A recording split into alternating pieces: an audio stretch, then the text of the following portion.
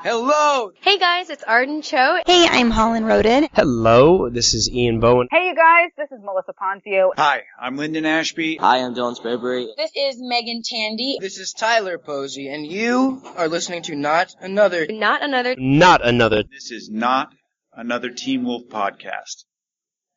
Yes, it is! Oh. Woo! Hey, this is Jeff Davis. You're listening to Not Another Teen Wolf podcast, my favorite podcast in the world. Until we go down.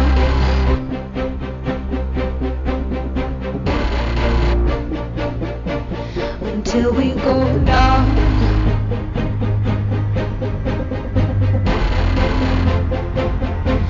Until we go down.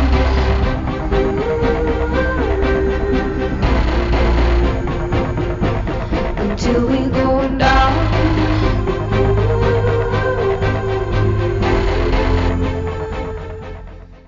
Hi everyone, welcome to Not Another Teen Wolf podcast episode 102. We're rolling along with our recaps for season 5. We're up to episode 5 of season 5, A Novel Approach. I am one of your hosts, Natalie. I am back in case anyone missed me last week. I don't know if they did, but I am here. I missed. You missed me. Oh, Donya wasn't good enough?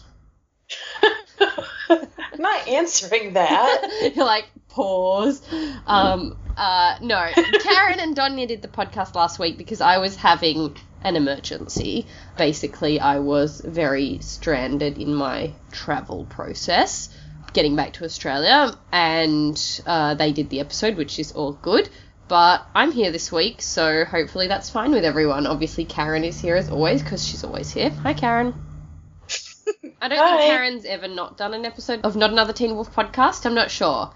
I'm sure some nerd could tell me if she's missed I think any. I missed, one. Karen is really the lead host. I'm just better at doing the introduction or something, so I'm told. She's really the lead host. I just talk first, usually. So Karen's been on every episode. We're co-alphas. Okay, we're co-alphas. I suppose that's fine. I'd like to see a pack with co-alphas that was a little less dysfunctional than the alpha pack itself, but yeah, we'll see. Alright, moving on from that nonsense. If you want to reach us, you can always find us on Twitter, which is NATW Podcast. You can email us, natwpodcast@gmail.com. You can join us on Tumblr, which is notanotherteenwolfpodcast.tumblr.com, or you can follow us on Instagram, which is NATWpodcast on Instagram.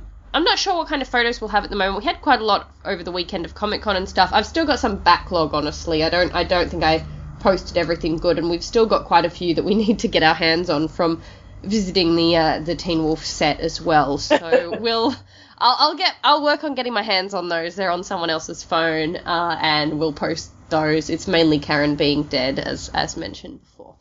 You can join us there for your thoughts on this episode or any past episodes or anything for the future, feedback, etc. Do we have feedback this week? Yes, we do. Good. All right. Just checking. We'll read your feedback if you'd like to give us any. So, going straight into this episode, A Novel Approach, which was a lot. I've rearranged it so Karen, much. You're doing your quote first because mine actually follows on directly from yours, and then there's just another one I want to give a little shout out given that Karen's and I are the continuation of the same dialogue. So, Karen, why don't you take it away with the quotes? Alright, mine is from Styles, and it's when he's talking to Lydia about going to Aiken House and the fact that Malia's not going, and he just says, Malia's not going because she knows it's a nightmare asylum of insanity and death, and, there's no better description for Aiken House than exactly that. I mean, it's true. At least they know that. At least they aren't, trying to pretend that it's, some great healthy hospital anymore or anything. Yeah. And basically that entire conversation between Styles and Lydia was, it was very charged. It was very, I kind of want to talk about that when we go through the episode, because there was not a vibe, and not necessarily a shipping vibe, but there was quite a bit in this episode about the dynamic between those two characters, and that whole scene definitely had Styles being as protective, like, he thinks that no one else can take care of Lydia except for him, basically. Like, he doesn't trust Scott and Kira to do it. Like, he's still her person, if you know what I mean, despite, like, who they're dating and stuff. And he says to her, my quote that I pulled out was that he says to her, I'm not letting you go to a place where one of the orderlies almost killed you, because remember that fun time with Brunsky? That was great for everyone. And Lydia says, he almost killed you too. And Stiles says, and we're both still alive. See? Teamwork, which I just enjoyed, and I just enjoyed their whole vibe there, but I thought that was funny. And given that Karen and I were talking about a quote from the same conversation, I also needed to give a shout-out to my bae, Dr. Valak, who is my new bae, by the way, which we'll have to discuss at length, because I'm in love with him.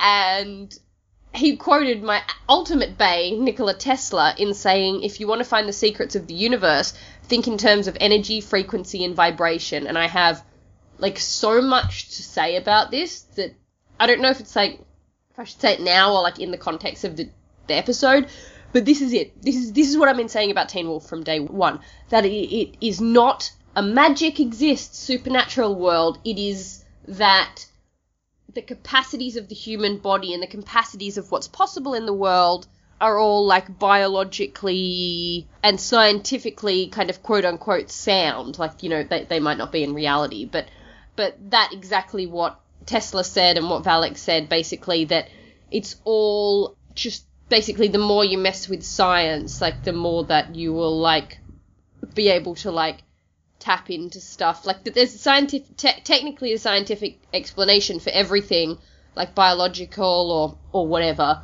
that is able to be harnessed in this way that we're calling supernatural, but we don't have it because we don't have a better word for it, basically. And I just have so many thoughts about this and the way that the supernatural element exists in this universe, and I love that they quoted Tesla to explain it a bit, and because I love Nikola Tesla, and if anyone doesn't know who Nikola Tesla is, I'm sad for you, but you can come and ask me and I'll give you some good stuff. He was an inventor.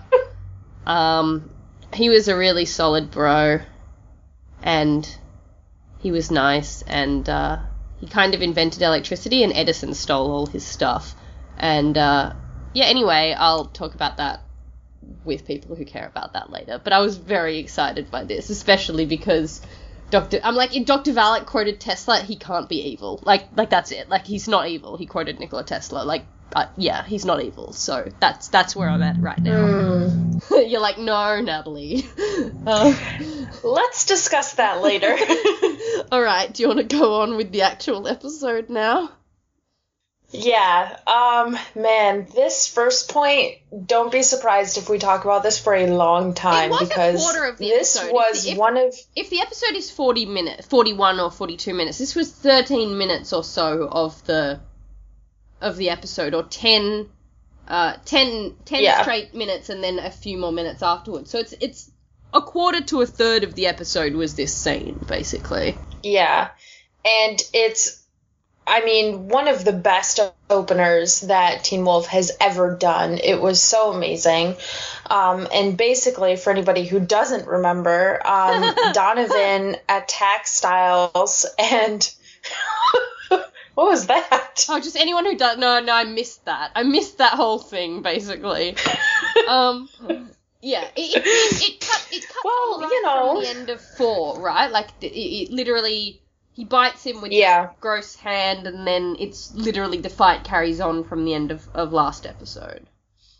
Right. So Donovan chases Stiles into the library, and Stiles is hiding, and Donovan kind of explains why he's so angry at Stilinski, and I guess, you know, Stiles, why he sort of has a vendetta for both of them, and it's because he blames Sheriff Stilinski, who was a deputy at the time, for his father's paralysis. Deputy Stilinski was in the car calling for backup, and his partner, who was Donovan's father, was in the middle of a shootout, basically, and he got hit in the spine, and he was paralyzed from the waist down.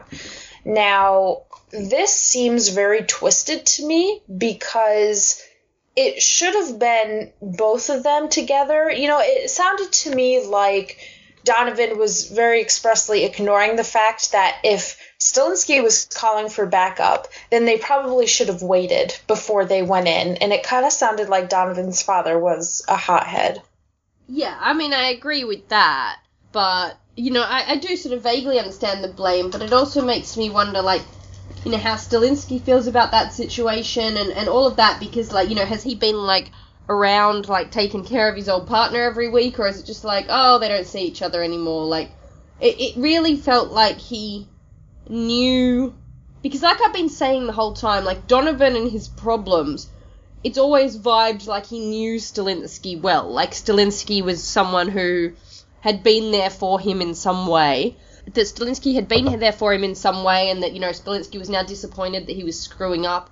And if it was his partner's kid, I guess he's known him since he was young. Like, I wonder if him and Stiles, like, Donovan and Stiles knew each other when they were young. But, I don't know, like, it's, you know, if he does blame Stilinski, like, why was he trying to be a cop as well? Like, I don't get Donovan's whole, like, history, basically. Like, you know?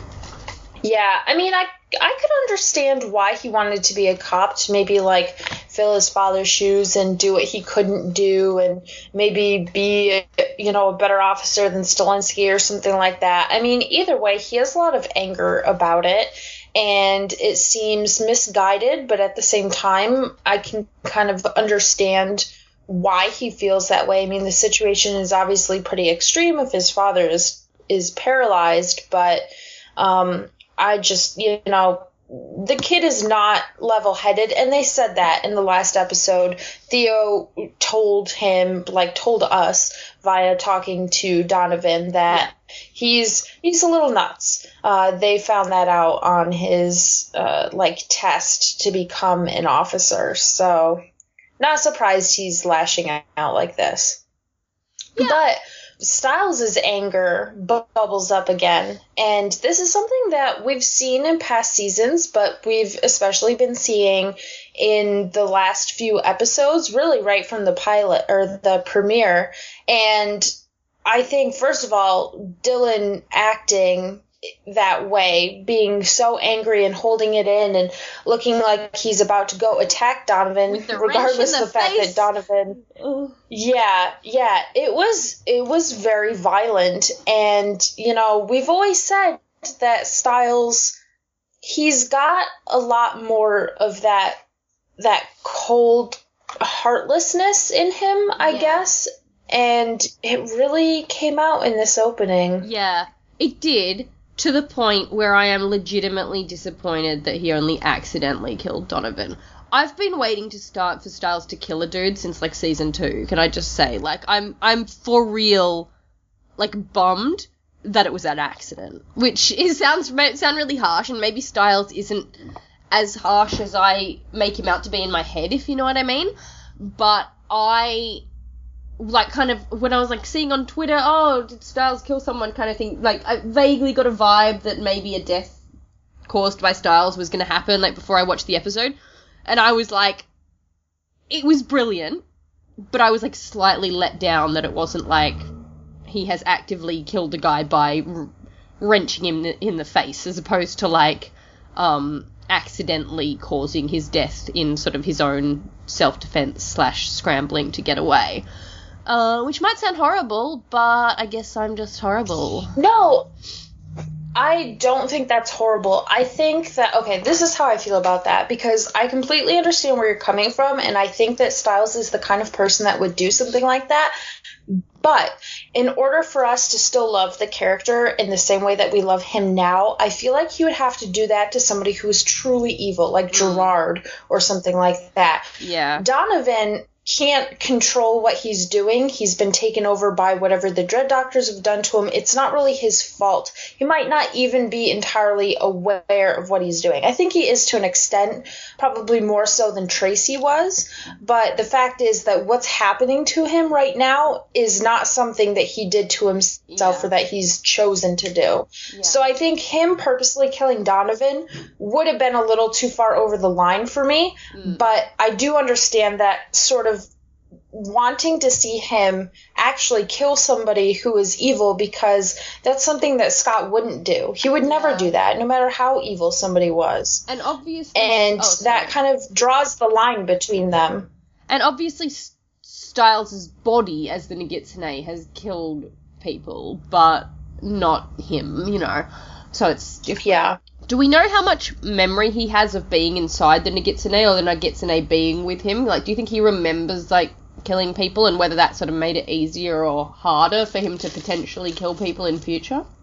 I think he remembers. There's also a moment where he looks at himself in the mirror and in his Jeep, and I just got this vibe that he was remembering what he's done in the past, and he couldn't quite look himself in the eyes, and that was really telling for a lot of different reasons, but I definitely got this vibe of, like, you know, here we go again type of thing, although obviously this is a much different situation. Yeah, like, I remember us talking a long time ago, maybe even before we started 3, like, before we started the recaps for 3, when we were still doing, like, old episodes, about someone sending us, like, meta about whether Styles is a poison friend, like, about...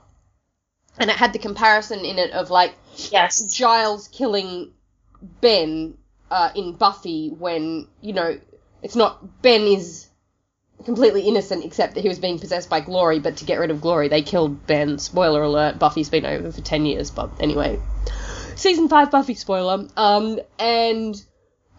whether that's something that Styles could or would do, and I've been, like, holding out for Styles to kill a dude for, like, a really long time, and so I'm perfectly okay with it. Like, I don't think either of us are like, oh my god, no, this has ruined Styles or poor Styles. Like, we've been, you know, it feels relatively inevitable, but I'm sort of surprised, I guess, at, I feel like maybe he doesn't, like, he knows it's bad, but he doesn't, I think he maybe feels bad that he doesn't feel worse, if that makes sense. Did that make sense? Like, he feels... Yes. Like, and that bit where he's looking in the mirror, that's what that felt like to me. Like, okay, objectively, I know this is really bad, and what's Scott gonna do, and what are we gonna do, and oh my god, I've done this thing, and this is gonna ruin my life. But maybe that he doesn't feel as bad as he thinks he should feel just for having done it, if that makes sense. Yeah, it does, because even later when he's talking to Scott, he sort of justifies that it wasn't self-defense. Yeah. It was an accident. So I think he's just like, you know, I'm not going to feel guilty about this in terms of, like, I didn't do it on purpose. But at the same time, I think maybe not even objectively. I think just being a human being, he's like, I just killed somebody. Like, this is a big deal. But a lot of that debating with himself, you can see it so clearly when he calls 911 and he doesn't say anything. Yeah. So he's actively, you know, needing somebody to get to the scene, but he's not necessarily, like, copping up to it. And then he ignores Malia's calls, and then he debates whether or not to actually leave in the Jeep. And those moments, and like Brooke said this on Twitter. Radio and stuff, yeah. Yeah, exactly. But Brooke said on Twitter, they've let the scene breathe because there was no music, there was no dialogue, and I was, like, basically having anxiety watching this scene for the first time because it's so long, and you're like, is he going to leave? Is he not going to leave? You have no idea because he kind of puts his hand on the shifter and then takes it away and goes back, and it was just like, okay, can we just do something? Like, even if he leaves, I just need something to happen because it was such a strong moment. It's about 10 straight minutes of just him, with obviously no dialogue on his part. Like, there's Donovan's bullshit at the start, but just no words from Styles at all. And then there's, like, the little intercepting scene with Scott and Kira, and then another 3 or so minutes of Styles in his room, like, freaking out as well. Again, no dialogue.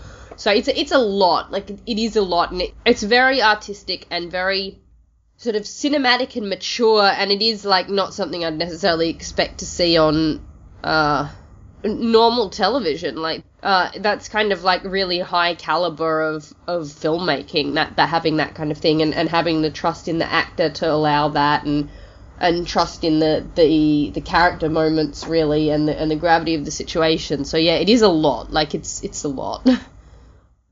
Especially because Teen Wolf has, from the very beginning, been so action-packed. It's always full of action and, the witty dialogue and all these one-liners that we really like. And the fact that they chose to put in no dialogue and no music during those really high, intense scenes, and they were slow. It wasn't action. He was literally just sitting in his car, shaking, drumming his fingers, looking in the mirror, looking at the school, like nothing actually happened, and yet you couldn't tear your eyes away from the screen. And they felt the need to give us all of that rather than like a second or two of it and moving on to his next move or whatever.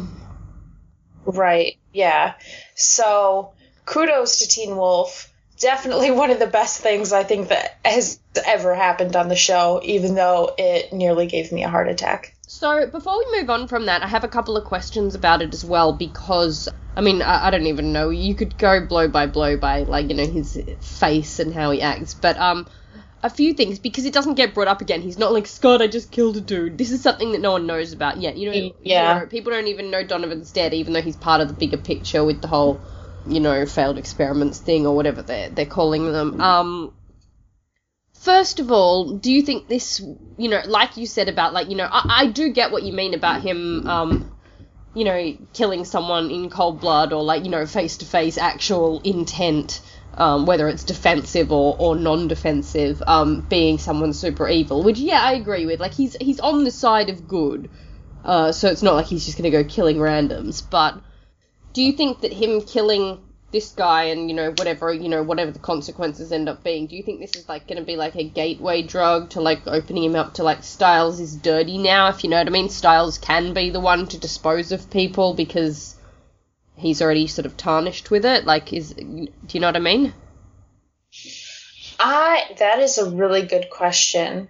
I don't know. I think it's definitely going to open up the conversation between Scott and Styles, where Styles is going to be like, yes, but, this person is killing all these people. If the only way to stop him is to kill him, that's what we have to do. And Scott being like, no, there's always going to be another way. So I definitely think that the conversation is going to happen eventually, but will Styles become the person to go and do that? I don't think so, just because I don't think Scott would let it go that far. And I mean, Styles is still a kid. I don't really know if he could actually handle doing that. I mean, he was freaking out after having accidentally killed this person. And yes, this is, the first time that that's really ever happened to him, but I don't know. And then the other question is, we saw, nothing come up for this. Obviously, it was taken as a prank call by the police because the body was gone. We don't know, this might be like a spoiler for the rest of the season. We have no idea, what's happening to those bodies, especially given that they're going on a nice little trip to the Nematon. But do you think that he's going to have any culpability for this? Like, will he ever be held culpable for actually killing this guy, like, either by Scott or by the police, if you know what I mean? Like, or by, like, is he sort of going to, quote-unquote, get away with it? I have a feeling, well, I think he would get away with it in terms of, like, where the law is concerned, just because there was no body, they didn't find anything, and I think what we've seen so far of Parrish and what's going on with him, that perhaps, like, maybe these people will come back, or maybe they'll just disappear, who knows. I think that Scott's going to hold him accountable, and maybe he'll forgive him eventually, but like I said, I definitely think there's going to be a conversation about what happened, and Scott's definitely going to let Styles know that he doesn't agree with his views. Well, I mean, I don't know, I can't see Scott necessarily not criticizing, but it's like, oh, this guy died, but, like, it literally was an accident. Like, I don't know how they're going, If Scott's like, he was like, I was trying to get away, and I was climbing up the thing, and I pulled the thing out to knock the stuff down onto him, but one speared him through the chest. Like, I feel like that Scott's gonna not be, like, super mad at him or anything, like, but you know. Not for that in particular, because yes, that definitely was an accident. Styles did not do anything wrong. He was just trying to get away, and he was fearful for his life. But what was brought up later in the episode is Styles justifying like Kira's actions in terms of, well, maybe it would have been a good idea for Kira to kill Lucas because he was trying to kill you, talking to Styles. And Scott definitely disagreed with him there. So while I think that Scott's not going to blame him for what happened with Donovan, I still think that there's going to be some tension there in terms of like how they attack situations if Styles starts believing that they need to go a little bit further. Yeah.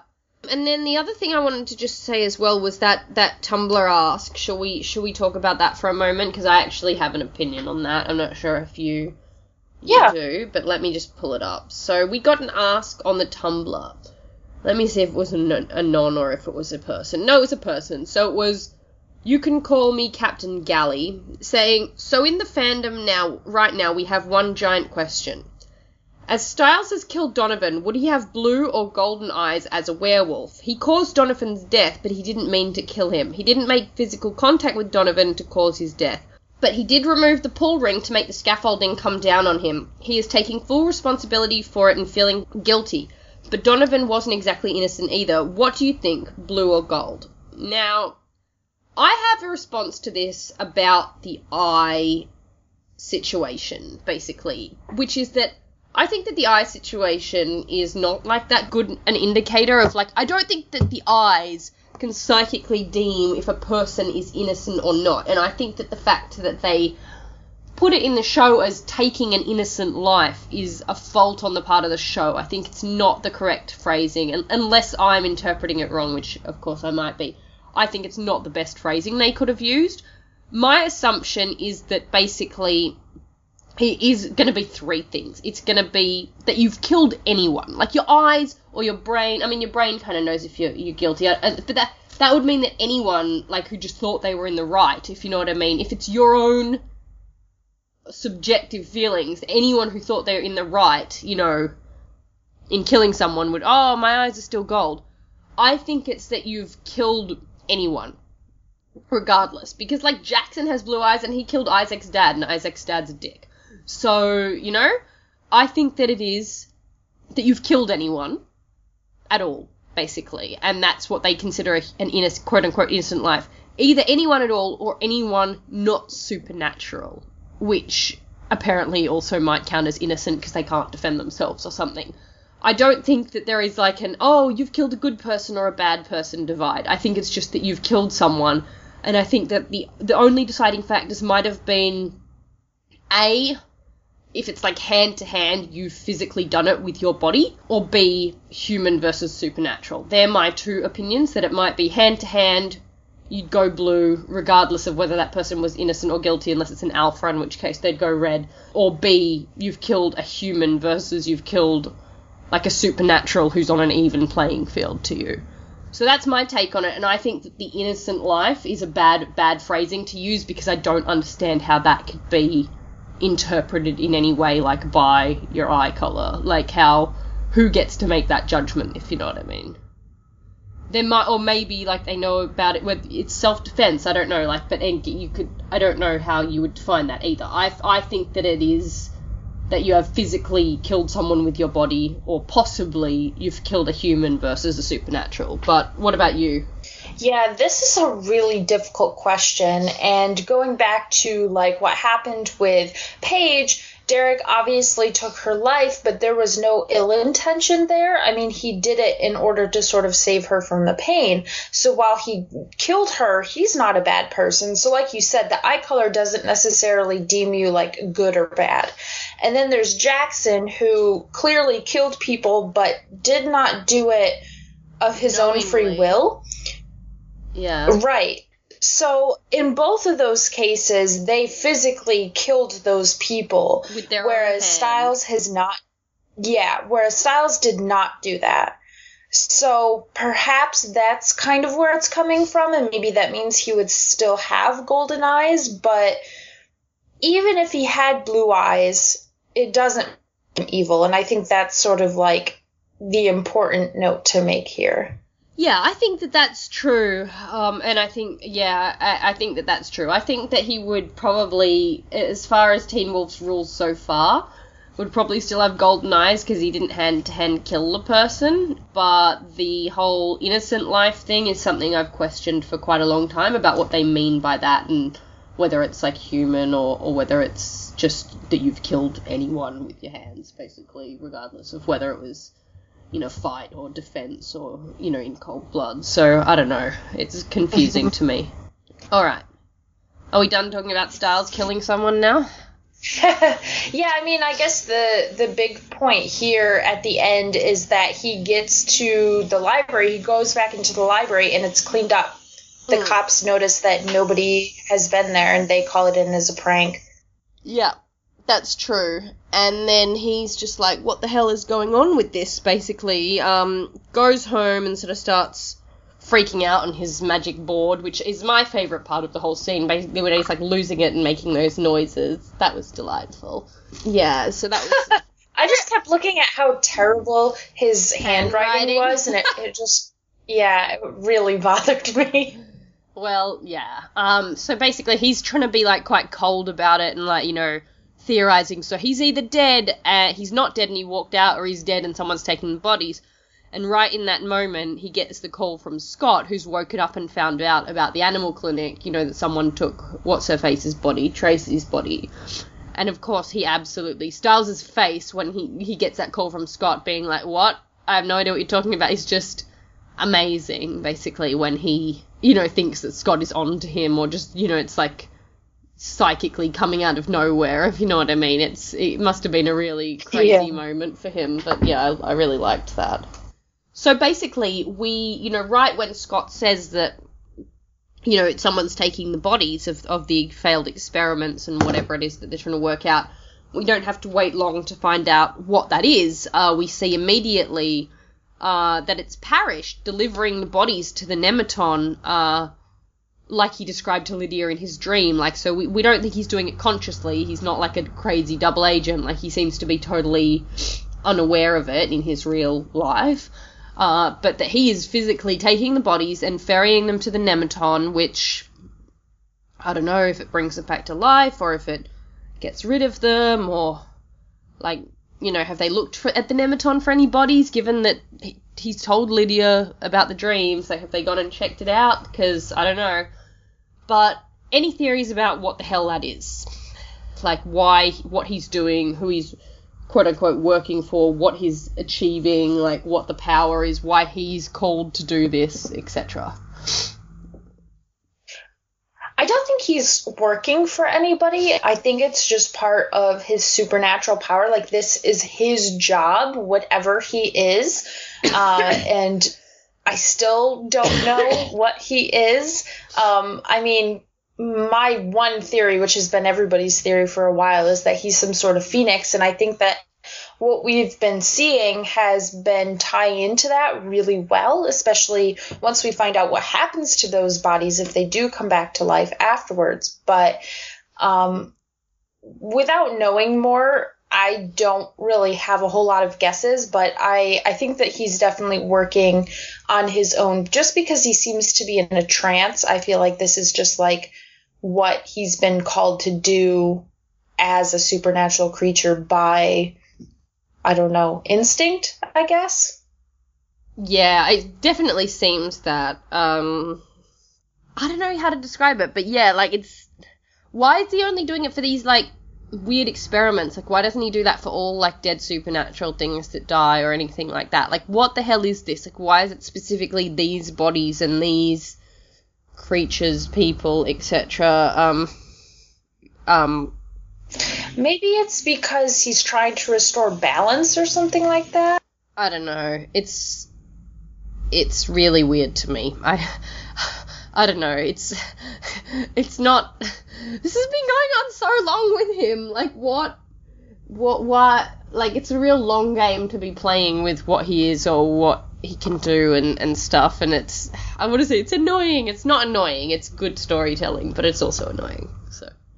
I don't know, like, is there anything in, like, mythology? Should we be researching stuff about things that, like, ferry the dead, or, like, you know, like, gatekeepers, or, like, the little river boat, you know?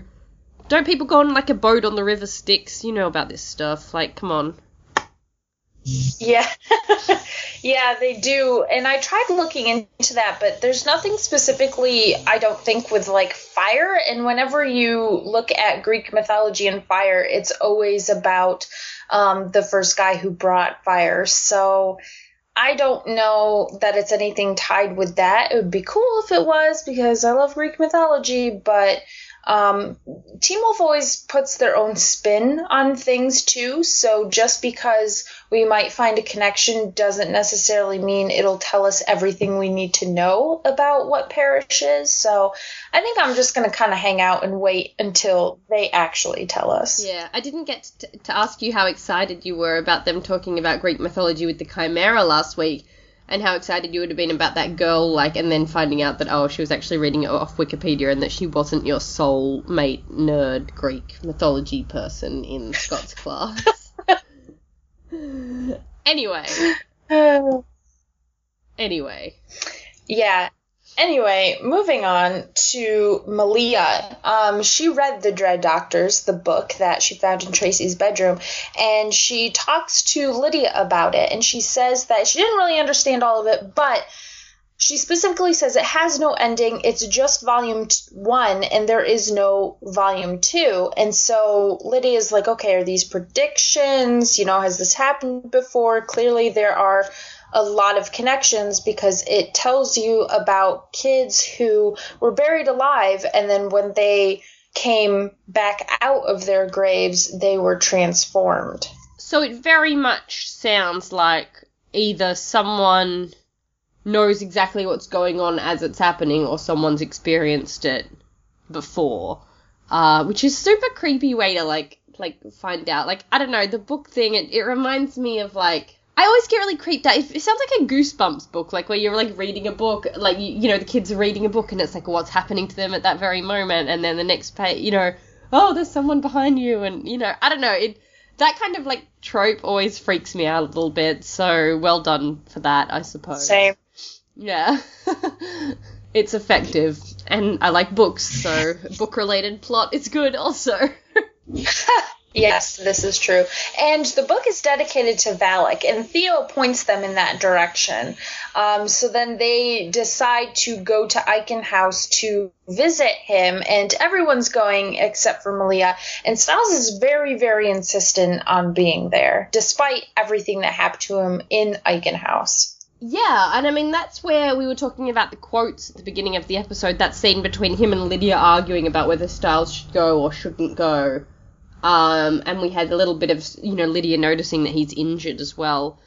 And I don't know, like, what did you kind of get from that scene between him and Lydia? Like, the vibe of both of them kind of insisting about the other, and, you know, and the way that they look after each other, I suppose. I think it sort of sets up what Scott says later on, and just kind of gives us another glimpse into their current relationship, which is really, really nice. And they kind of have this ability to argue with each other and debate over things without getting like really nasty and actually having a fight. I mean, they're both looking out for each other, and they're both very observant to each other, and I think it's nice just to see, you know, where they stand now with each other. Yeah, it just vibes to me as like really protective, really like I said, like Styles doesn't even trust Scott to look after her, if you know what I mean. Like, he only, like, she's his person, and he has to be there. Like, he couldn't stand her doing anything risky without him there to make sure that it doesn't happen, or, like, that he, you know, that he can't just leave her to go and do stuff, which is an interesting dynamic to have when you're not dating someone, like, when they're both, you know, romantically interested in other people. And what we're meant to think about that, like if we're meant to think that they're both just, you know, not that keen on other people, or whether it's sort of, this is not a romantic connection. But there was definitely something in that scene that was really, I don't know, really big to me in the way, in just the way that they were about each other, and the way that they handled their dynamic within the pack, which I guess is something that Scott addresses later as well, and also raises some other questions. But yeah, there was just the way that he feels responsible for her, like that he, has to be her guardian / partner in everything that they do, as opposed to, even trusting the people that have powers, like Scott and Kira and stuff like that. It was, I don't know, quite revealing to me in a way. Yeah, I agree with that. Okay, so now gets to a part of the episode that pissed me off, actually, because Scott and Kira are at Scott's house looking for her sword belt, getting ready to go, because Scott and Kira have had some cuddly sleepovers, which is nice. Apparently no one's parents minds about that kind of thing, whatever. I was thinking about that too. But, okay. Kira's all like, oh, you don't remember saying you love me, etc., and kind of being all, like, cut, which I understand, whatever. Scott's not the best with his words sometimes. But, regardless, she vibes that there's something wrong with her, and asks him to look at her with his alpha eyes, like to see what's going on with her supernaturalness. And he sees that everything's messed up, that there's this big, hulked up fox spirit figure thing, which is very different to the way that the spirit looked the first time Scott ever saw it and stuff. She straight up asked him, hey Scott, can you check if there's anything wrong with me? He sees that there is, and is like, nah, found your belt. You're fine. Why? Why does he lie to her? It's not like he just saw it and doesn't tell her. She directly asks for his help in that way because she feels like there's something wrong. Why would you not tell her the truth? I don't know. This was very disappointing to me too, because we've said in the past how nice it is on Teen Wolf that the characters communicate with each other and that the conflict comes from other places. And maybe Scott was just scared and this was his knee-jerk reaction. Who knows? But I was disappointed too, because I would think that Scott would want to tackle this head on. I mean, it's his girlfriend and something is obviously off. She's directly asking. She's like, hey, I think there's something wrong. Can you help me check if there's something wrong? And he's like, no. Why? Sorry, but this really annoyed me, like, a lot. I mean, maybe it's because he wants to look into it before he worries her with it, but I still think that wasn't the smartest move. No. And, I mean, what do we think that this crazy beefed-up fox spirit is? Do you think it's, like, trying to take, control away from her, given that she's muttering stuff in Japanese? Because he goes to Styles and he's like, hey, Kira said this stuff. Like, why aren't you telling her? Like, it's so weird to me that he's not.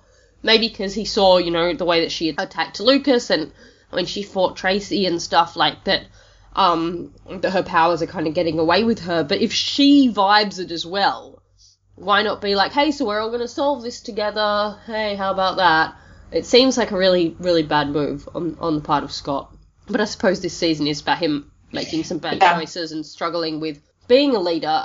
It just really annoyed me that he would do that. I hope that we get some explanation for why he decided not to tell her. Yeah, because, nah. And, when they did the press for Teen Wolf at Comic-Con, Jeff spoke about Kira and the Fox Spirit being separate, which is something I've asked about so many times, which is why I decided to finally ask about it to them. About, whether Kira is the fox or whether it is something that lives on her, if you know what I mean, like that she's sort of possessed by a spirit, and it is that she is possessed by a spirit. It's not, intrinsic. Kira is not the kitsune. She sort of has a kitsune. So that's clearly getting out of control, and apparently that, she's going to be struggling with that, and her mother's going to help her deal with that. We haven't seen her mum yet. But yeah, I just don't know what Scott thinks he's doing, like, thinking that this is helpful in any way. So, bad move, Scott. Yeah, we've heard, from Comic-Con that the Kitsune spirit is going to be vying for independence, and the fact that it's, like, on fire and bigger and much scarier. Yeah. Yeah, and I mean, independently pointing to her belt means that it's not her, it's not with her anymore. It's sort of coming off of her and getting a lot stronger. So, yeah, that is very different. But, you know, talking about Kira and everything, that's where Styles and Scott have this conversation about Styles saying that killing somebody in self-defense isn't necessarily a bad thing, and that it's not necessarily a bad thing that Kira would have killed Lucas because Lucas was trying to kill Scott. And he's sort of towing the line here like we always knew that he would. We've always felt that he was a bit more cold than Scott was, and Scott says, but we shouldn't kill those that we're trying to protect. And, you know, we've talked about this, but my question is, do you think that Scott is wrong in any way? Do you think that that attitude is eventually going to get him in trouble? I think in this specific circumstance, where these people have been taken and used, I think that he has a point. I think that he's too soft in general, like with, you know, people like Deucalion and, like, not that I don't love Deucalion, but all of the people that, you know, they haven't killed in the past. I don't know, it's interesting. I mean, you know, in the real human world, we don't just kill people because they're causing trouble, because we have laws. Whereas Derek was like, we'll kill Lydia, we'll kill Jackson, etc. Like, he seems to think that the law of the supernatural world is like, if stuff's wreaking havoc, it can be, like, put down like an animal. We'll just kill them. It doesn't matter about the human that they used to be and stuff like that. And we've seen lots of people die on Team Wolf, obviously. Lots of people who have become monsters sort of meet their end because they've become a monster. So I appreciate Scott trying to, protect the innocence of their intent, if you know what I mean. That he, especially with these ones who have been taken and used, despite what their actions are. I guess it depends on whose rules you play by, like whether you're playing by the rules of morality/humanity or the rules of, like, the animal kingdom, or if you're going by, like, actions or intentions, because yes, Lucas was killing a bunch of people. It's not Lucas's fault he got turned into a scorpion man, but are his intentions more important than his actions, if you know what I mean? Yeah, I mean, I feel... Really, neither do I, because I want to side with Scott, and I want to believe that I would be the type of person in the situation that would say, no, it's our responsibility to try to save everybody. But when it comes down to it, if you have to kill somebody in order to survive, that's a really difficult decision to make. And I just kind of wonder, obviously Styles was willing to make it, maybe not intentionally. I mean, like we said, it was an accident, but I can't believe that if Scott was outmatched, he would be willing to die rather than fight back, even somebody who was at their core innocent. I don't know. I feel like he might need to toughen up a bit. Like, I don't know. I feel like I don't know. There are so many people out there who are, like, not evil, but that they've, like, killed in the name of, I guess, just their lifestyle. Like, just, that's the tough world that they live in, where people die quickly and a lot because there's a lot of violence. And I don't know if Scott needs to just, like, get with the program and catch up with that, or if he is sort of bringing about a new age of, like, peace and love because he's Werewolf Jesus. Like, it's I don't know if he's deluded or not. I think he's just naive, maybe. And I think he's very innocent and hopeful, and he truly believes the best in people, which is not a bad thing. Especially when you're a true alpha. I feel like that kind of comes with the territory. And I've always liked the way that he's tackled issues and the way that he's tried to save everybody. But I just seriously wonder if one of these days it's really going to bite him in the butt. I think that it will, but that it probably won't change his mind. Yeah, I could agree with that. So the gang rocks up at Icon House, And you have an example of absolutely typical American customer service, which is that when they say to you something that they're taught to say, and then you repeat something that has nothing to do with that, because you actually want to talk to a human being as a person and get an answer to a question, and they can't think outside of the box and just repeat the same thing that they're told to say to you. Which, by the way, doesn't actually happen everywhere. It seems to be just America. Here, people doing customer service are allowed to use their brains and tackle the actual questions that you ask them before just repeating things at you. But, oh my god, I cannot... Ouch! What? Just... nothing. It's true. It's true. You don't tell me you've never had this problem. Probably in most cases. Don't tell me you've never had this problem. Most cases, I will agree. Yeah, I mean, there's some pretty terrible customer service here. Not all customer service. It's just... But some are bad. It's the training that they have that they're, like, not... That they either don't know or aren't allowed to use to, like, talk to you and answer your questions. They just repeat the same literal exact phrasing that they've been taught to say. Like, it's scary and weird, and I don't like it. Anyway, this guy does that, but it's quite funny, because he's making them put their stuff in the box that they can't take in, and he wants to take Kira's belt as well, and she's like, I need it, and he's like, please remove your belt, which inmates will try to take from you and strangle either themselves or others. And I'm like, good point. He was fun, but we are, still going into... Fun is not a word I would use to describe liked him. I thought he was funny. I don't know. Clearly, Are you kidding? He was terrifying. The way that he was looking at Lydia just, like, made my skin I'm sorry, crawl. but compared to past Icon House employees, he's, like, mild, Karen. Like seriously, he's not that bad. Anyway,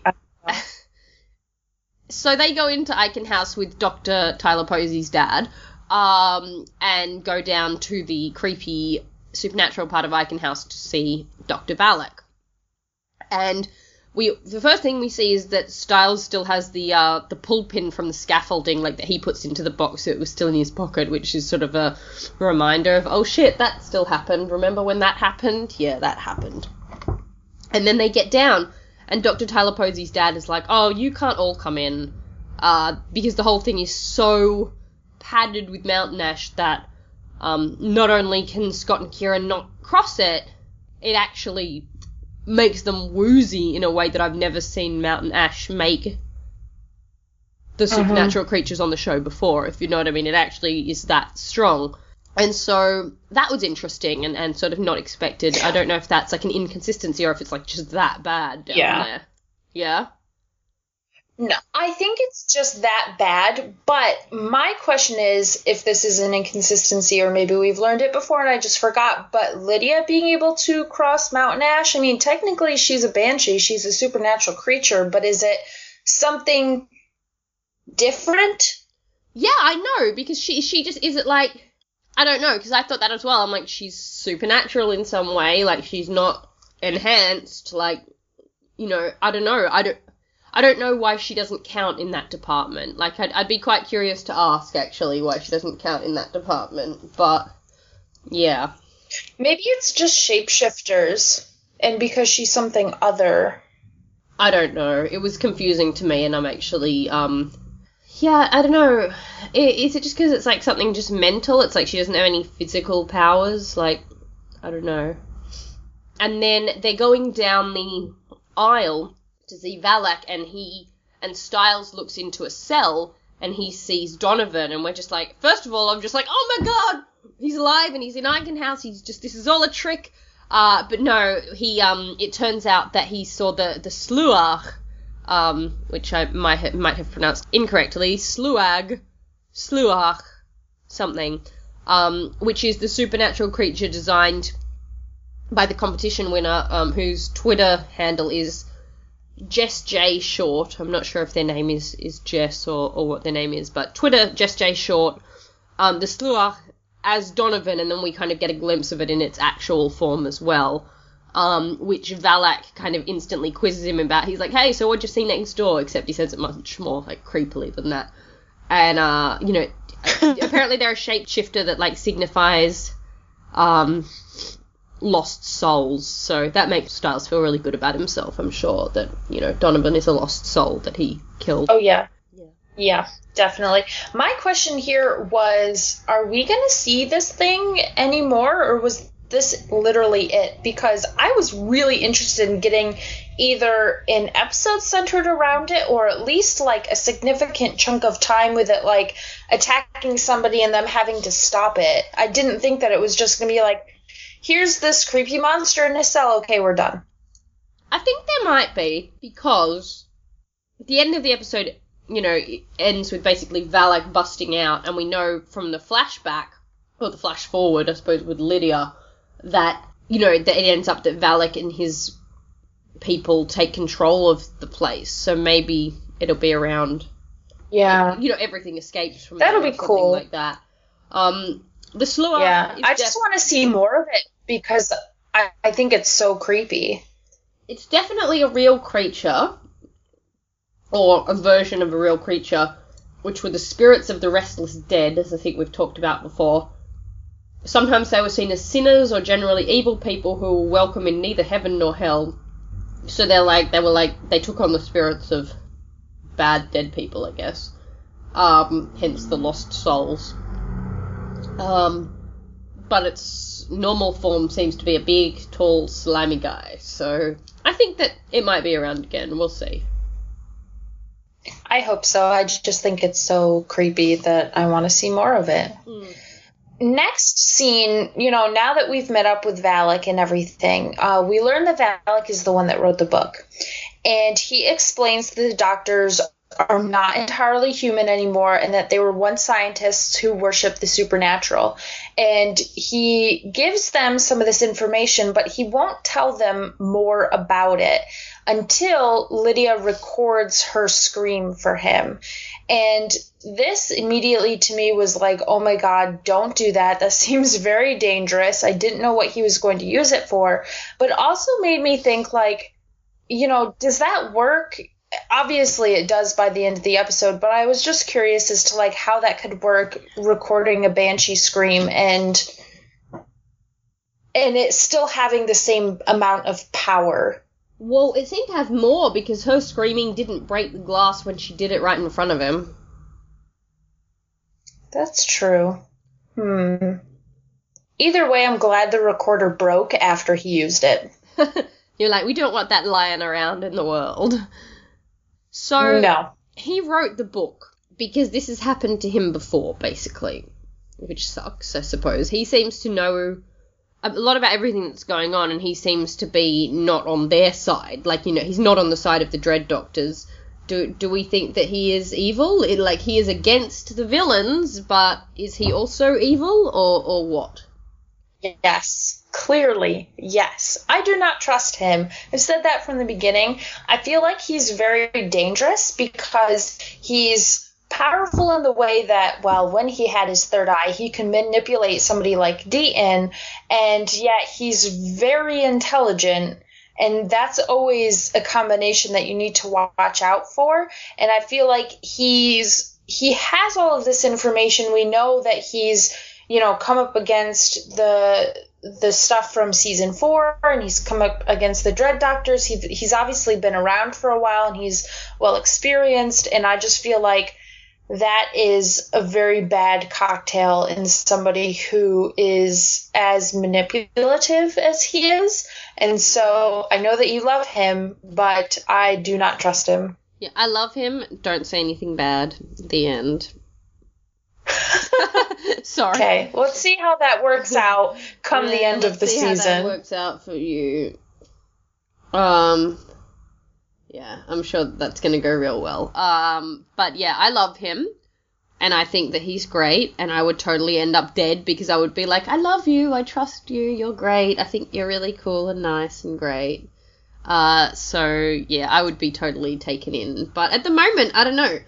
Like, he's not super helpful. He still wants something in exchange. He's not super like, oh, we're all on the same side, I can help you, listen to me, trust me. But he's more helpful in one night than Deaton's been in 5 seasons. I mean, that's true.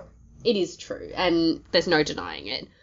I'm also curious about where the hell Peter is, because, you know, when Lydia walks up and he's like, we're all just works in progress, and she's like, where did you hear that? Because that's a Peter thing.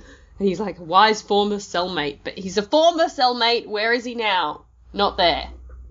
Peter's no longer in Icon House. Where is he? Yeah. A rehabilitation center, maybe? We'll see. I don't know about that. So, the Valak demon, have we talked about that? Like, Jeff told us that if you look up the demon Valak, that will give a bit of a clue to him. Have we spoken about that at all on the show? No, and I completely forgot to look it up, so I hope that you did. I've looked it up several times. And basically, there's actually not that much on it. But, allegedly, it's the king of all of the other supernatural things, like, which sounds ominous. I'll just load it again. Hang on. Told ya. What? That doesn't mean he's bad. He's evil. That doesn't mean he's yes, bad. Yes, it does. Okay. He's a demon. He's bad. In demonology, Valak is the mighty great president of Hell, having 30 legions of demons under his command. Valak is said to give true answers about hidden treasures. He reveals where serpents can be seen and delivers them harmless to the magician. He is said to appear as a small boy with angel wings riding on a two-headed dragon. Well, that's not accurate for this show, but he gives true answers, Karen. That doesn't make him not evil. True answers, unlike Deaton. I mean, the true answers thing is great. So yeah. Do you think he's going to be able to take everything under his control, basically? I mean, that definitely gives into what Jeff was saying about, like, the Arkham vibe that they're getting out of Icon House this season. Yeah. And so I definitely feel like he's going to be the president of Icon House, and that all of the other supernatural creatures are going to sort of be running around for him, which could prove very, very dangerous. He has a reputation for appearing as a child who uses his seeming innocence to lure willing victims to terrible ends. See, I would totally die. I don't know what aspects of this that they're gonna use, but yeah, he seems to be like a solitary presidential demon. We'll see. I didn't know Hell had presidents. Oh, there are like all sorts of like weird rankings in Hell. Like it depends what legendary, you know what mythology that you look at. All sorts of weird stuff. Anyway, let's carry on. I don't know. I like him. I like his vibe. I think that he comes across as really honest because he tells the truth, which is good. And that I would totally end up on his side, basically, which is really pathetic. But I love him, so I don't care. Well, let me just say that I do really like him as well. I think the guy is a fantastic actor, and I like that he knows so much. But I do not trust him, and I totally think he's evil. Okay, fine. Whatever. Moving on. I don't want to talk about it anymore. Okay. Let's talk about something else, which is that Scott just caused some drama by telling everyone, allegedly, that Styles still likes Lydia, but it's different now. So, there's a really cute conversation, I guess, between Kira and Scott, like a really, several minutes of just chat about Kira asking about, what the people, in her group were like before she got there, and, Scott talking about what things used to be like and what the dynamic used to be like, and it's actually really nice, like, because that's so totally something you would do if, you were dating someone who, like, had a group of people who were established, like, before you, and I don't know, it was a nice scene, except for somewhat out of nowhere, them, Kira being like, oh, he still likes her, and Scott's like, yeah. What do we think they meant by that? Like, do you think she meant romantically? Like, I assume that she meant romantically, and apparently this is just something that everyone still knows, that Styles still likes Lydia, even though he's dating someone else and is relatively dedicated to her. Like, they just openly going to talk about that? Like, how did you feel about that?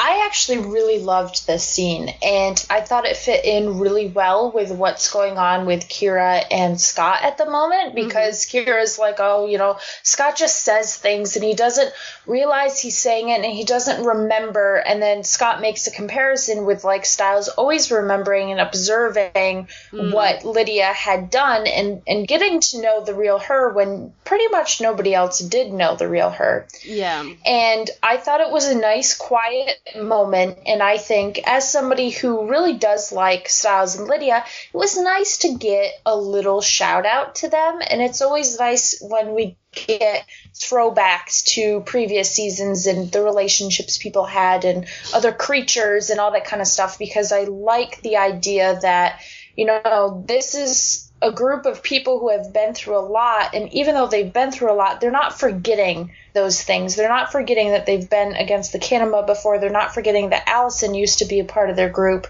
They're not forgetting the way that Styles used to act around Lydia. So I think it's really important to continue to tie in those things. And considering that this season is going to be about Scott losing his pack and maybe not being the best leader and people's relationships being tested, it's important to call back to those other relationships. And plus, we know that what Styles did in this episode is going to wreak havoc with his relationships across the board, particularly Malia. And I think it's going to be interesting to bring up the fact that, hey, Lydia is still here, and, what is their relationship going to be like if he and Malia get a little rocky and maybe Lydia understands what Styles did better than somebody else. Who knows how that's going to play out exactly. But I think they're just planting the seeds at this point. I don't know. It's quite curious to me just that they would even say that, like that Scott would, even like sort of talk about that elephant in the room, I guess. But I did like it, and it was quite natural. In terms of Styles and Malia, I can kind of see that going two ways. If she has if the death thing is something that kind of drives them apart in some way, I can see it either her completely not caring and being like, Styles, it's stupid that you cared. Like, it's an accident, it's dumb, it's stupid that you cared. Or that because of the Desert Wolf and the way that she sort of reacted to, like, seeing the stuff that her mother did, that she's kind of like, no, can't be around anyone that kills people, etc. Like, that she reacts really badly to it in, like, a negative way as opposed to, like, a not caring way. I can kind of see it going either way, but I don't know. I do like... I don't think that Malia's going to have a problem with the killing part, because she's always saying, let's just kill them and get this over with. I think it's the secrets. I think that that's playing a big part in this episode particularly and moving forward. And I think she's going to be really upset that Styles didn't confide in her about it. Yeah, I can see that as well. But I don't know, the Styles and Lydia thing... Like, if that's where the show wants to go, like, that they want to get that relationship back to a place where they should be together as a couple after everything they've been through, like, in the long run, I'm okay with that, but I'm still a bit confused. And I also totally get that, like, a girlfriend and boyfriend would, like, talk behind the scenes about their friends, like, gossip, etc. Like, I totally bought that as well. But, like, given the kind of state of the show and, like, the drama with, ships happening that people didn't want to happen or not happening and stuff like that, and given that like the Styles and Lydia shippers are kind of the most intense in the fandom now, like I don't know whether that's like a good or a bad thing for them to throw that bone, if you know what I mean, because it might cause like some really bad conversation about Styles and Malia or whatever. Like I'm really confused why they'd outright say something so blatant about, like, Styles is dating someone else, but yes, he still likes Lydia, like, and Scott does say, like, it's different now, like, what is that, and they talk a lot about what that means, but I don't know if Scott kind of knew what he was saying, like, if he actually meant, like, romantically, or just like, oh, yeah, Styles still cares about her, because obviously he does, like, I don't know, it was... I think that it's romantic, and I think that, yeah, you always have to be careful. Well, look, no, you don't always have to be careful about the bones that you throw out, because let's be real, this is, the writer's show, and they're going to do whatever they want to do, and their job isn't to pander to the audience. And I've always felt that way about anything written creatively. They're going to tell the story that they want to tell. And I think that this is sort of laying down the road for maybe what's going to happen in the future and planting these seeds. I think Scott meant what he said, and I think he meant it romantically. And I think it's completely fine that Stiles is with Malia and yet still cares deeply about Lydia, because look at Scott. He broke up with Allison, still loved her, and yet he was still interested in Kira. The same thing happened.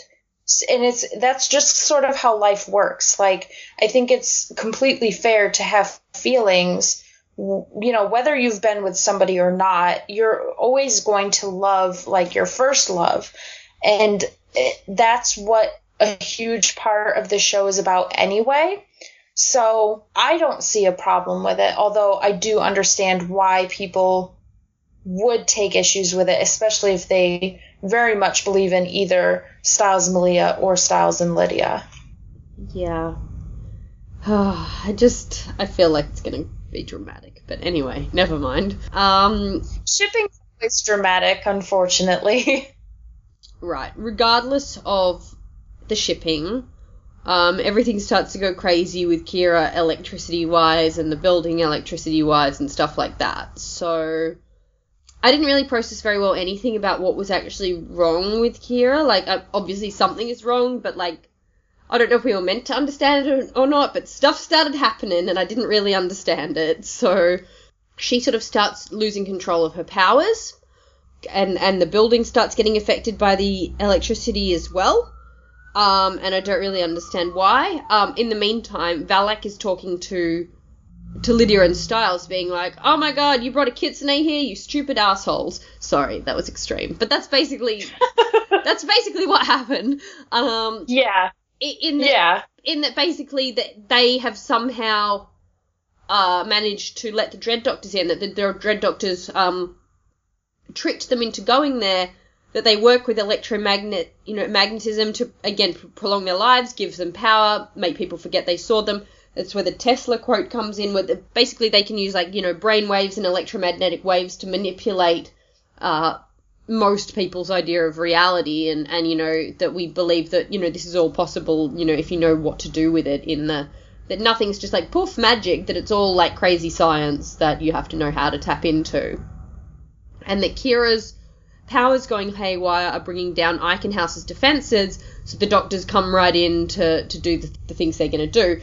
And Valak isn't too impressed with them, because he's like, "You stupid kids brought the Nemeton back to life and now they're here." So, Stiles and Lydia are both like, "Oh, this is our fault," etc. He also teaches them that the book that he wrote, is going to help them remember it. So anyone who's encountered them needs to read the book, because it helps them to remember that the stuff that they've seen with the Dread Doctors might be real, like that they're not just forgetting them, which reminds me a lot of, like, the silence in Doctor Who. I don't know if you watched that season of Doctor Who, Karen, but when they... Yes. Yeah, they couldn't see the silence. Exactly. It same reminded thing. me so much of that. So, shout out to that, basically.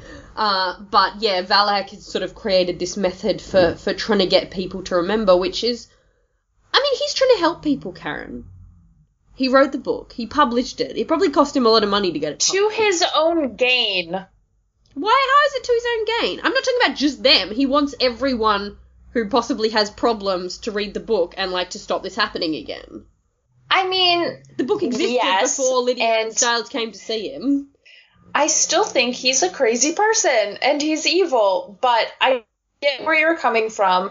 I think that as a doctor and as a person of science and research, he's probably super interested in all of this and wants to learn more about it. Maybe he has more ties to them than we initially thought, so maybe there is something else going on here, but he's not a good guy, Nat. He's not. I'm sorry. He is a good guy, and when they took out his eye, I said, "Oh, baby," out loud. I actually felt really bad when they took out his eye. Like, I was sad for Valak, so I get where you're coming put it from. in someone else, like they're collecting parts, like they collected the eagle claws and shit for the other. That's people. It seems. Or was it like? It seems like we're going down that road. So yeah. No, I feel like they took that for a reason. I was sad about his eye. Dr. Valak is my good friend, and I won't hear anything more against him. Sorry. Okay. You're getting weird now. But yeah, look, he created the book to try and help future generations from having this problem with the Dread Doctors. So clearly he has some goodness in his heart, or at least he doesn't like the Dread Doctors, which, you know. But yeah, basically, if they hadn't taken Kira with them, everything would have been okay. But Kira was there, so her crazy electromagnetic stuff started going off, and it was basically like, it was zapping her, it was zapping Scott. Scott managed to carry her out, even though she was being zapped. That was kind of really sad, but we'll get to that in a moment. But, you know, he at first can't touch her, she's all sparky and crazy. Do you have any grasp of what actually happened to her? Because I don't. Like, why it's all of a sudden getting way out of control? Yeah. Like, are they causing that, the Dread Doctors? When, like, were they, like, doing that to her? I wonder if they are. I mean, she hasn't had the best grasp on her powers from the beginning. There's been moments where she's accidentally zapped people, and when she's blown light bulbs, and we saw that even in the beginning of this season. So, you know, that's not out of the ordinary. I think the extent to which it's happening now is very alarming, but if the Dread Doctors work with electromagnetism and all that kind of stuff, I think it makes sense that her powers are kind of going crazy. Maybe they're manipulating them in some way. Yeah, possibly. Because it really seems convenient, if you know what I mean, that they can just set her off at will to to get into the building, basically. Mm-hmm. Like, she's not a light switch. But, I don't know, it's weird. But yeah, basically, they do end up helping Valak, or at least giving him the scream, and they're, you know, Styles and Lydia have that conversation about, like, it's our fault that everything's going wrong, and they say it's, you know, our responsibility, which, you know, even Theo earlier in the episode kind of says to Scott when Scott gives him the book to read, which is like, oh, is Theo in the team now? Like, he gets to read the book too. Obviously he goes and passes that on to the Dread Doctors, because he's a dick. You know, he's like, oh, you guys really get involved a lot, right? And Scott kind of has to think about it for a second. He's like, yeah, I guess we do. Like, what else would we do? You know? That was a little funny, but yeah. Yeah, so they do get involved a lot, but I guess they feel like even more that they have the responsibility to now, because it was their stupid sacrifice that made everything worse. So, cool times. Nice teenage pressures. Yeah. Normal, the usual. Like, yeah, do you want to go on to that entire Theo and Malia arc, which was really annoying, basically? Yes. Yeah. Was it? Because, I mean, not bad annoying. I don't like it's just Theo. Like, He is yeah. Yeah, go on, sorry. I think it's frustrating, and I always find this to be true when we know somebody's a bad guy and everybody else doesn't. Yeah. It's very frustrating because you're like, come on, guys, just figure out that they're evil already. And it sort of takes away some of that anticipation, some of that will they, won't they kind of feeling, which I like a little bit better. But Theo is very nice to Malia and decides to give her a driving lesson, and he's like, oh, put your hand down here, and he sort of moves it for her, and there's like, they have this moment, which if Theo wasn't such a dick, then would have actually been kind of cute. But what ends up happening is that Malia starts remembering the accident, and she remembers that basically her mom is the one that shot up the car and caused the accident. Now, this was pretty surprising to me. I never would have thought that this was the reason why the car crashed, but the big question here is why? Why would the Desert Wolf shoot up a car full of, we assume, innocent people, and especially a car carrying her own kid. Do you think she knew Malia was inside? Yeah, I mean, my assumption that was she was trying to get Malia back. Like, that she was like, screw you, adoptive mom, if you know what I mean. But I don't know, maybe she didn't. Maybe she hates Malia. Maybe she has no maternal connection at all. Like, or maybe it's completely coincidental. Also, we've heard a few times that Malia and Theo might have a connection of some sort that's bringing them together, that leads them to work together. And it is vibing as kind of flirty and romantic at the moment, but I'm like, what if they're brother and sister? Like, what if he is also a desert wolf person, if you know what I mean? Like, I've been thinking that for a few weeks. Yeah. Is that something you'd thought about at all? Yes, I think I actually brought this up on the episode last week with Danya, really? because I was like, we know... I haven't spoken to anyone about it at all yet either. That's just something I came up with in my head. So, okay, interesting. Yeah, because we know that Malia and Theo have some sort of connection. And we... I was wondering, okay, could they be related? Could he be a Hale? How does this work? That sort of thing. And after this week and some other stuff that came out news-wise, interview-wise, I think something's connected with Theo's sister. And I think, like Jeff specifically said, you're going to hate Theo even more after you find out what happened to his sister. So I just wonder if maybe this is the missing link there for some reason. We'll have to wait and see, but yeah, I was wondering if they were related too. Okay, well, as long as it's not just me, that's fine. And I also found it interesting how Malia kept, like, when she realised that, like, when she started pushing the car, like, when she started feeling out of control driving, that it was triggering the memories and then doing that, which was interesting. So, yeah.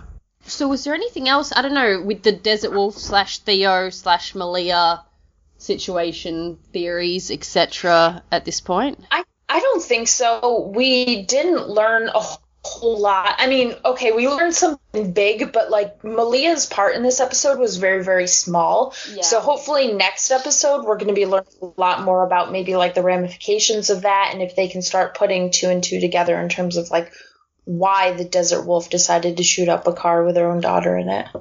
Yeah, she sounds like a fun lady.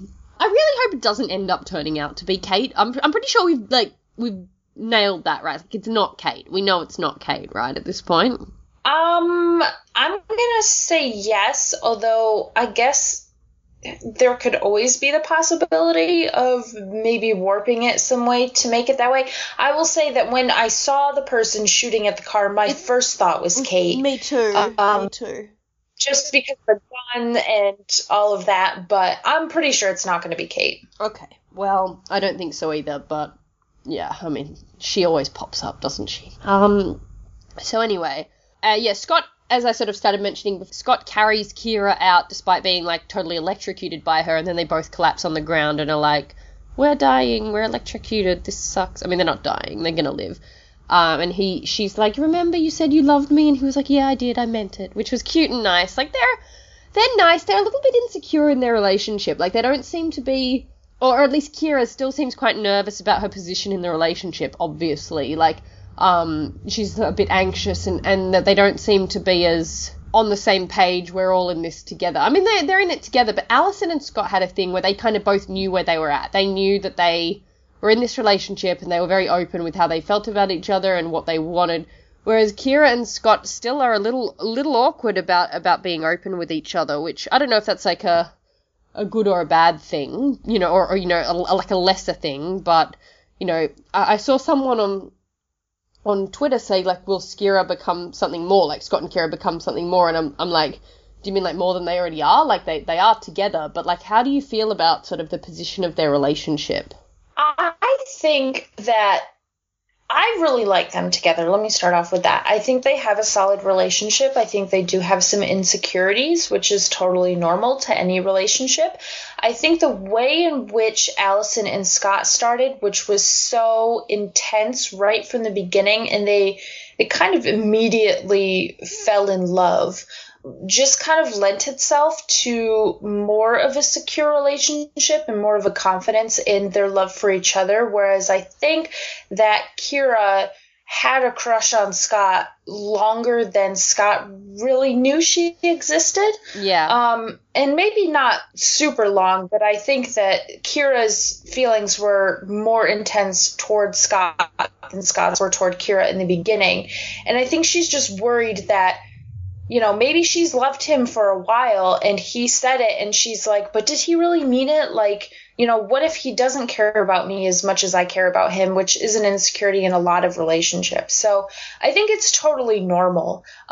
In terms of them being more, I think that there's still like steps they can go further because they've just admitted that they love each other. At least Scott has said that. I don't think Kira's actually said it, but there's more of a intimate relationship, and I'm not talking about like sex or anything, but more of an emotionally intimate relationship that they could have that I would like to see going forward. Although, again, more information coming out about this being one of the last happy moments for them for a while. Wow. So that's not exactly comforting.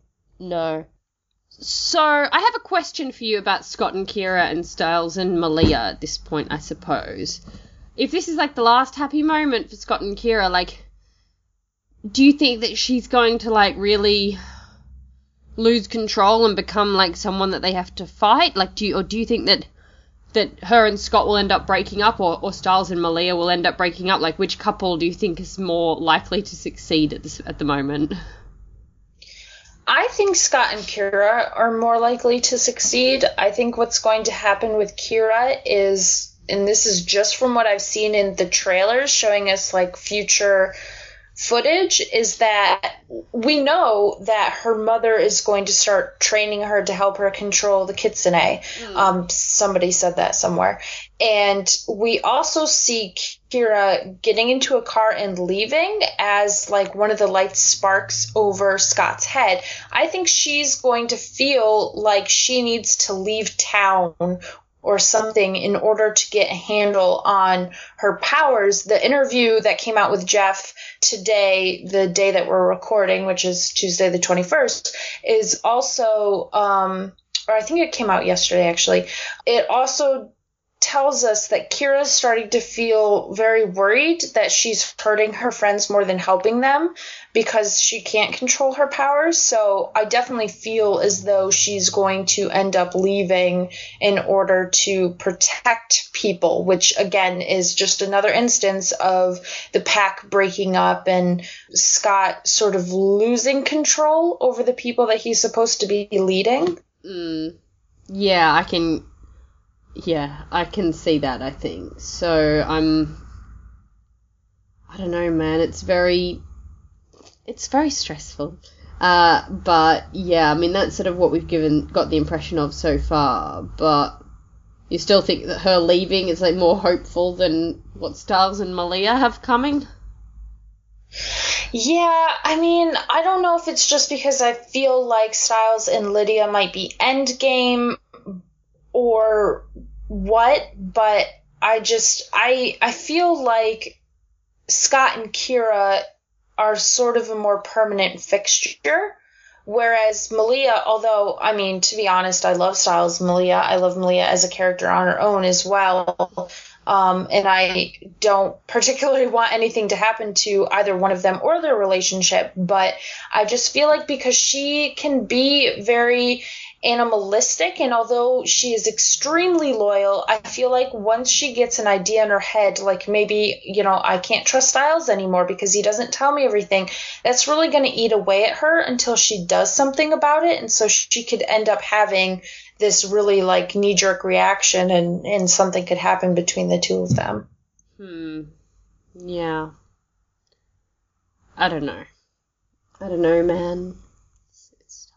All right. Yeah, it's stressful. Everything's stressful. Yeah, so we did talk about the doctors taking Valak's third eye, and that was very sad for us for some reason. Well, because you like Valak. I don't know why it was sad for me, but I just felt bad. I mean, he drilled a hole in his own head, and then they just sucked his eye out of him. I feel like that's just not fair. Yeah, it was very forceful and torturous, and it's an example of I guess, what's been happening to the people that they've taken parts from to make their weird creatures. I mean, he's encountered them before, and I don't know whether he got that eye through natural means or whether he's always had it, or, if it's something they did to him before, maybe they did something to him and he got away from it. Maybe he was one of the teenagers back in the day, if you know what I mean. Yeah, definitely a possibility. And that they've sort of taken that off him because now he's, against them. So, I don't know. But I hated it, and I'm Team Valak, 5-ever, basically. Wow. Is this your new Peter? I like him more than Peter, maybe. I do like Peter, but Peter gets... Wow, okay. Peter gets tiring because, are you legit or not? Come on, give me something to go on, here. And I don't know Valak well enough, so at the moment I like him better than Peter. If you know what I mean. I don't know enough to be annoyed at him yet, so yeah. The other part of this scene was that Styles thinks that all of this is their fault, which isn't exactly wrong because of what they did with the Nemeton, but Lydia says it's their responsibility. And I just wanted to bring this up because I think that's, Styles is very negative, especially lately. He feels like it's all their fault and everything, and Lydia is sort of coming, not that she disagrees with him, because obviously they did do something to make it all happen, but she's saying, yes, we caused this, or you guys caused this, because she wasn't one of the ones in the tub, but because we caused it, we need to fight these creatures and we need to protect Beacon Hills and the people that live here. And I just think that sort of same, different side of the same coin kind of idea is really interesting. And I'm wondering if Lydia's going to be able to get through to Styles' negativity and maybe help him realize that, things suck, but we can make it better. Yeah, I mean, I don't know, how much of a difference there is between fault and responsibility. I mean, I think it's both, if you know what I mean. It's both, because it definitely is their fault, but it depends how you view it, I guess. Lydia maybe views it as something that was necessary for the time, but now the aftermath is their responsibility to look after, whereas Styles has more, blame and hatred about it, I guess. But yeah, I mean, it is a lot for them to do, but it's definitely, coming back to them that, did they, that the stuff with the Nemeton, really, that it's not just incidental, we're supernatural, and this is a town with supernatural stuff, that it is actually kind of their fault, basically. So that is sort of coming home to them now, I suppose. And then the last moment, I guess, we see of the episode is Valak playing Lydia's scream, in a cup to, amplify it, pressing it against the glass. And that apparently breaks the glass. I don't know, as I said, I don't know why it didn't break when she actually did it in purpose, but it must be something to do with, putting the vibrations, directly through the glass, via the cup or something like that. Anyway, so even without his third eye, he is now busted out of Eichenhaus, sort of, which might be the start of what we've heard about them taking over the asylum. So that should be interesting.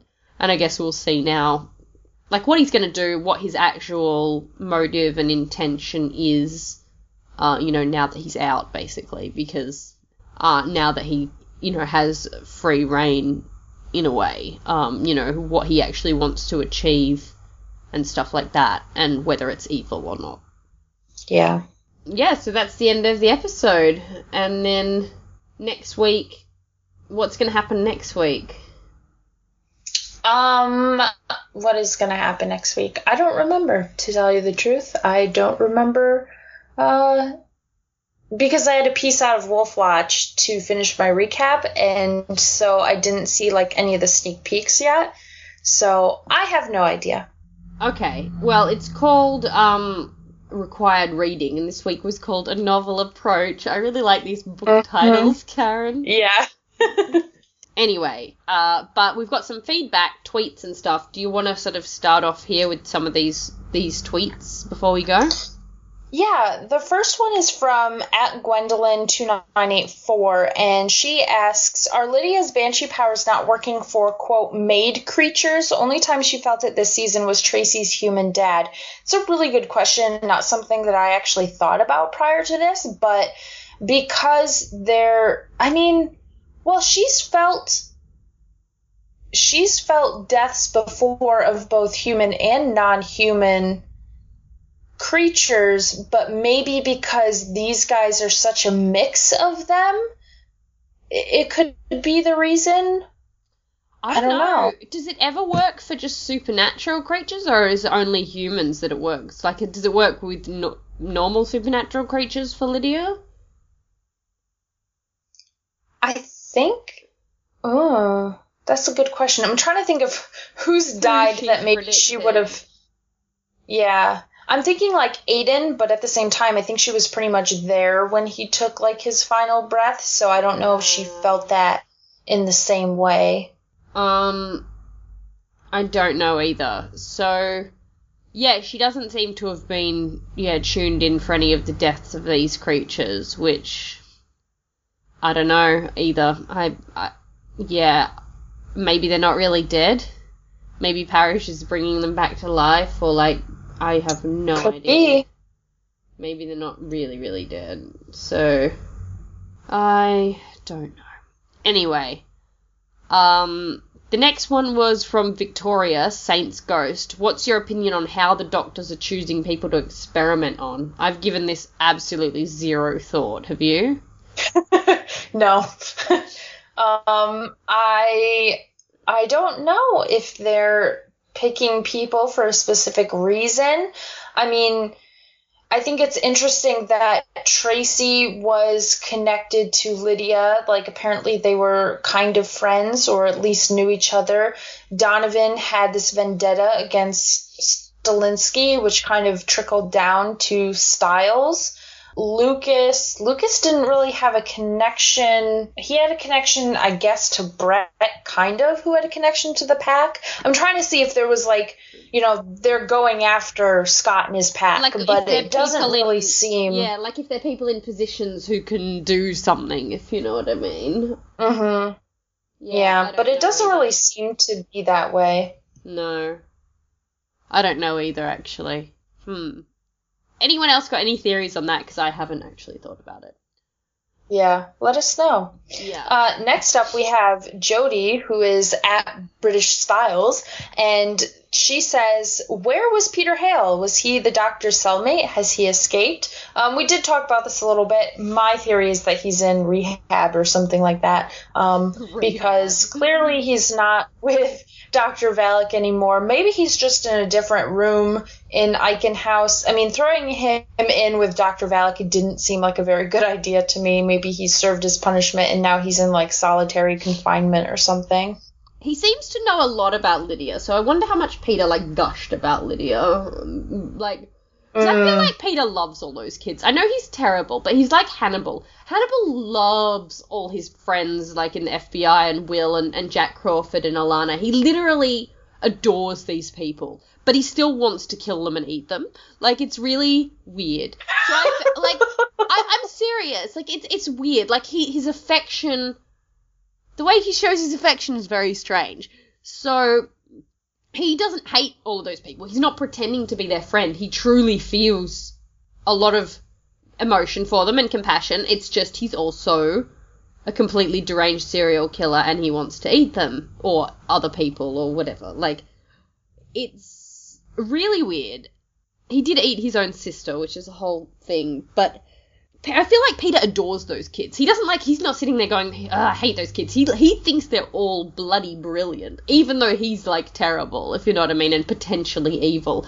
He must be like, oh, have I told you about Styles? He's so smart and blah, blah, if you know what I mean. Like, I feel like he thinks they're all great. So I wonder how much Dr. Valak has heard about them. Yeah, that's a good question. Anyway. So the last one, I think this is the last one, was Marion Grenier, which is @GootIsLightning. What do you think Parrish is? Do you think Valak will be an enemy or an ally this season? I think ally. Karen thinks I'm wrong. Yeah. But, Parish, we don't know. Oh my god, we don't know. Some sort of ferrier of the dead, like a ferryman. I don't know, like a... I don't know. Something weird. I don't know. We don't know. Karen, we don't know, do we? Not a clue. Someone sent us some good meta about that because I would like to know. And I think that Valak is an ally, regardless of whether he's evil or not, though he obviously is going to end up doing some bad things to Lydia, potentially, though we don't know what exactly. So, I don't know, maybe I'm deluding myself, I probably am, but never mind. We'll just leave that there. I love him, and I'd like to speak to others who also love him. Yeah. Alright, well that's us done now for this week, and we'll speak to you next week after episode 6. Until then, I suppose we'll say bye and see you later. So, bye-bye, Karen. Bye. Bye.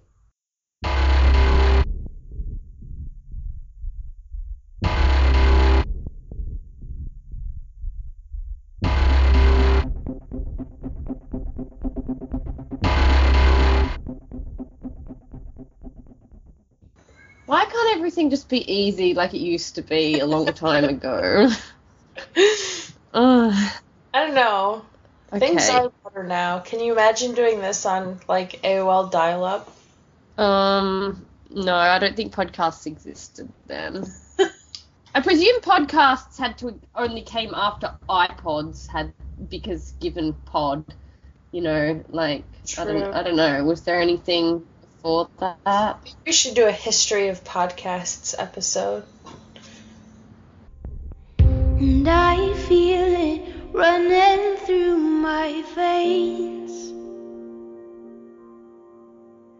And I need that fire just to know that I'm awake.